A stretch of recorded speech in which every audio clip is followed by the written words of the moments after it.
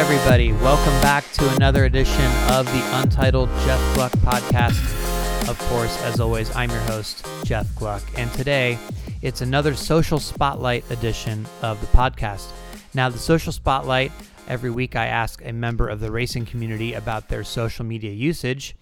I'm stretching the definition of that slightly this week to include Sydnee Fryer, who is 13 years old. She is the daughter of Associated Press motorsports reporter Jenna Fryer, but Sydnee herself is also an SI Kids reporter starting this year. She recently covered the Indianapolis 500, and I thought that Sydnee, who's always been wise beyond her years, could serve as sort of a translator for us in the adult world to how young teenagers use social media, what goes through their minds, what's their thought process in the platforms they like and how they use it. And maybe that could help some of us who are frequent users of it connect with the next generation that's coming up. I spoke with her during the Indianapolis 500 weekend, so take a listen to what she had to say. All right, everybody, I'm here with Sydnee Fryer. We are at Indianapolis Motor Speedway right now, and we're going to talk about social media from a teenage perspective. Sydnee, first of all, how are you? I'm great. How are you? I'm doing pretty good. It's nice to be here in Indy, although by the time people hear this, it'll be long past that. But so just for background, can you tell people how old you are and where you are in school right now? Okay. I'm 13 and I'm in 7th grade right now. So obviously, social media is a big part of any 7th grader's life. And I know you're active in it on several platforms. First of all, can you rank the platforms that you use in order from like the ones you enjoy the most to the least? Okay. So I only use 3. I'm on Snapchat, Twitter, and Instagram. It's hard. It's probably a tie between I use Snapchat and Instagram most because I communicate through Snapchat, but I look at Instagram the most. And then I'm on Twitter a lot. I tweet a lot. So I'm probably most active on Twitter, but I don't use it as much for other things. So Facebook completely out. You guys don't use Facebook at all. Do any of your friends use it? I know one of my friends uses it to stalk family members, but that's it. Okay. So why don't you use Facebook? Let's start with that. I just never did it. Like, I just never built a profile, and like, I know my mom is on it, but I just never got around to it because like all my friends were getting on Instagram and Snapchat and Twitter before I was, and just no one was on Facebook, so I never got on Facebook. So let's start with Snapchat, since you said that's one of the ones you enjoy the most. You said that you communicate with your friends through that. So do you snap people in place of texting, like all together pretty much? Yes. Most of the time, when it's just my friends and I having a private conversation, it's that. We have group chats on text because not everyone has Snapchat, but the majority of the time it's over Snapchat. What percentage of your friends do you think use Snapchat?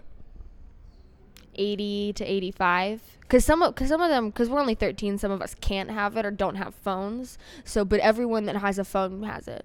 Wow, that's interesting. And so Instagram, do you guys use it just for your own posts, or do you send messages through that as well?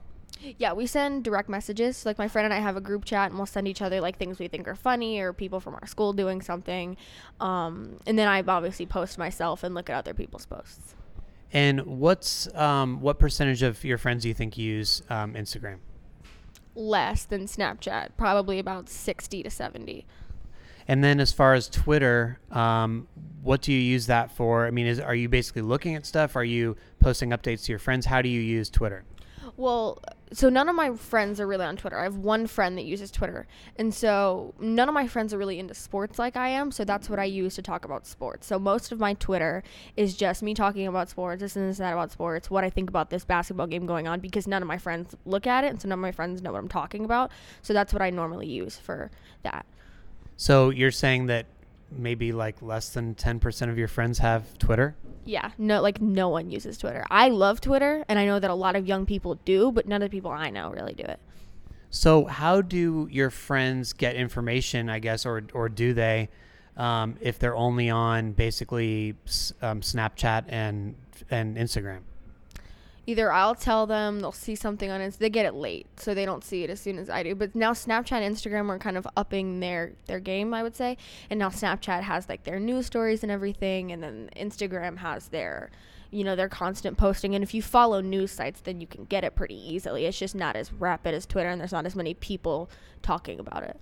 That's interesting. So those stories that pop up on Snapchat, like the daily stories from the different outlets, like people use those for like really news sources, like that's how they're getting information. Yes, absolutely. Like there's certain political sites that my friends look at to find out what's going on, or I'll tell them, or I'll say something about it, or one way or another they'll see it through the internet or something like that. So I think that's interesting because, so let's say people are growing up this way and not even really consuming Twitter or Facebook, which is where most journalists are all posting their stories. Like I think when I post my stories, I'm tweeting it and I'm putting it on Facebook, and that's pretty much it. So how are people like myself, or even people who work for companies, marketers in the future, what's the best way to reach people in your age group? That's hard because I don't know a lot of my friends that like, I want to say not read, but they don't read like news articles and stuff like that. You could do something like I put my link in my bio, because you can't put links in through Instagram. So put links in their bio. They can promote it like that. Take a couple days to post things about it to promote it. And a lot of times it's just the first thing that comes up when people look up what they want to. Like if you type in a couple keywords in Google, the first article that they see is the one they're going to click. So that's part of it. But not really through social. Like my friends don't really read articles. I obviously read articles because I'm on Twitter and I follow a lot of journalists, but I don't know that my friends do. So how much like live video do you guys consume? Or, because we hear a lot about, Periscope, Facebook Live, even Instagram live stories. And then obviously people are like super into YouTube. How much video do you feel like you and your friends watch? YouTube, a lot of YouTube, like vloggers and stuff like that. Instagram Live is big. Like we'll watch comedians we like or athletes we like on that. Periscope, I watch a lot of Periscope because there are a lot of sports journalists that I watch that have shows on Periscope that air at a certain time, and I watch those. I don't know so much about Facebook Live or anything like that because no one's on Facebook, but definitely a lot of YouTube and a lot of Instagram Live. So in general, obviously there's a war going on somewhat between Instagram with their stories and Snapchat stories. What do you and your friends prefer in general? Snapchat stories, because it's what everybody's been doing. I noticed that the people who don't use Instagram stories the most are adults who don't have Snapchat because it never reached them. So if we're going to post something on our story, we're going to post it on Snapchat because it's easier. You can, even though I'm private on Instagram and like nobody can see my story unless I let them follow me, I get to pick and choose who I can select to not show my story to. So it comes easier like that, and just it's muscle memory. You just click Snapchat and take the first video you see. So that's interesting too, because I think people are trying to get on the Instagram stories bandwagon, but that might not be a very good move if they're trying to reach younger people, because younger people are sticking with Snapchat, they're loyal to Snapchat, and it seems like they're probably not going anywhere. No, I'm definitely not. Like, I love Snapchat. I love the stories. I love the geo filters and stuff you can add to geo stories or whatever they're called. Instagram Live is okay, or Instagram stories. I'll watch a few, but I follow so many people that I follow over 500 people, and obviously over 500 people aren't posting on their Instagram stories, but it's over 100, 200 people, so I don't watch all of them because I only see the top in my bar. So if I think it's like the 5 most search profiles you look at, so I'll see like athletes stories I watch, but I don't see really anyone else's. So one thing that I guess would kind of weird me out not being on Twitter or Facebook is Twitter and Facebook both are somewhat of a history of what I've said or what's going on in my life. Whereas if you're only on Snap or Instagram, you guys don't really have as much. I mean, I guess your Instagram posts in some ways, but they're not really like lifetime achievements or this is what happened to me this day. Are you and your friends not really concerned in general about like keeping a log of your life? Like you don't mind that it's erased somewhat?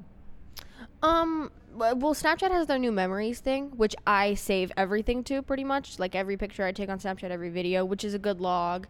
And then there's Time Hop, which is, it sends you Instagram and it sends you things from your camera roll, and my Twitter, because I tweet a lot the most. So Mostly from my Twitter. My friends who aren't on Twitter, I don't think are really concerned with that because they don't really post. Like, I post a lot. I don't think a lot of my friends do. They have 20 to 30 posts on Instagram, which really isn't that much. So I don't think they're really concerned on showing everyone what they're doing. So, yeah.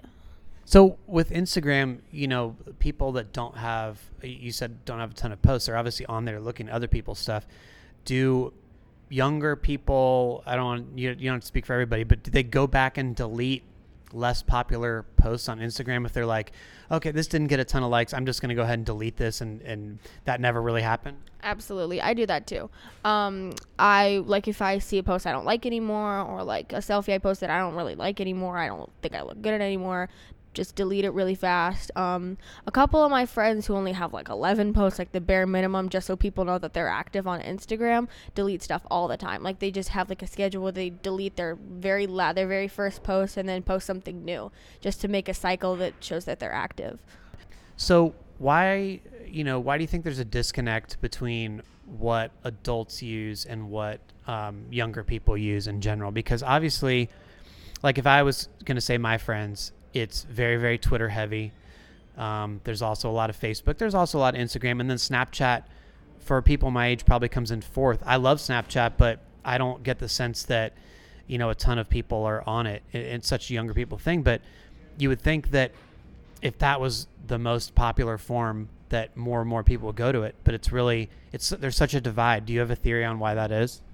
In order of when they came, I think, because Facebook and Twitter, I think, came around the same time in 2002, 2004 area, and then Instagram and Snapchat didn't come until 2012, 2014, when we were starting to get phones, starting to get into social media. And there's social media trends I've noticed too. I think adults tend to post a lot. Like my mom even just posts a lot, and we don't do that. We I talked about a little bit ago. And then a new trend that is going around is teenagers will have second profiles that are completely private, not under their name, doesn't say anything about them in the bio, and they'll post, called a spam, and they'll do whatever they want on it, and they'll block their parents and stuff, and so nobody can really see what they're doing. It's called a Finsta, a fake Instagram, or a spam.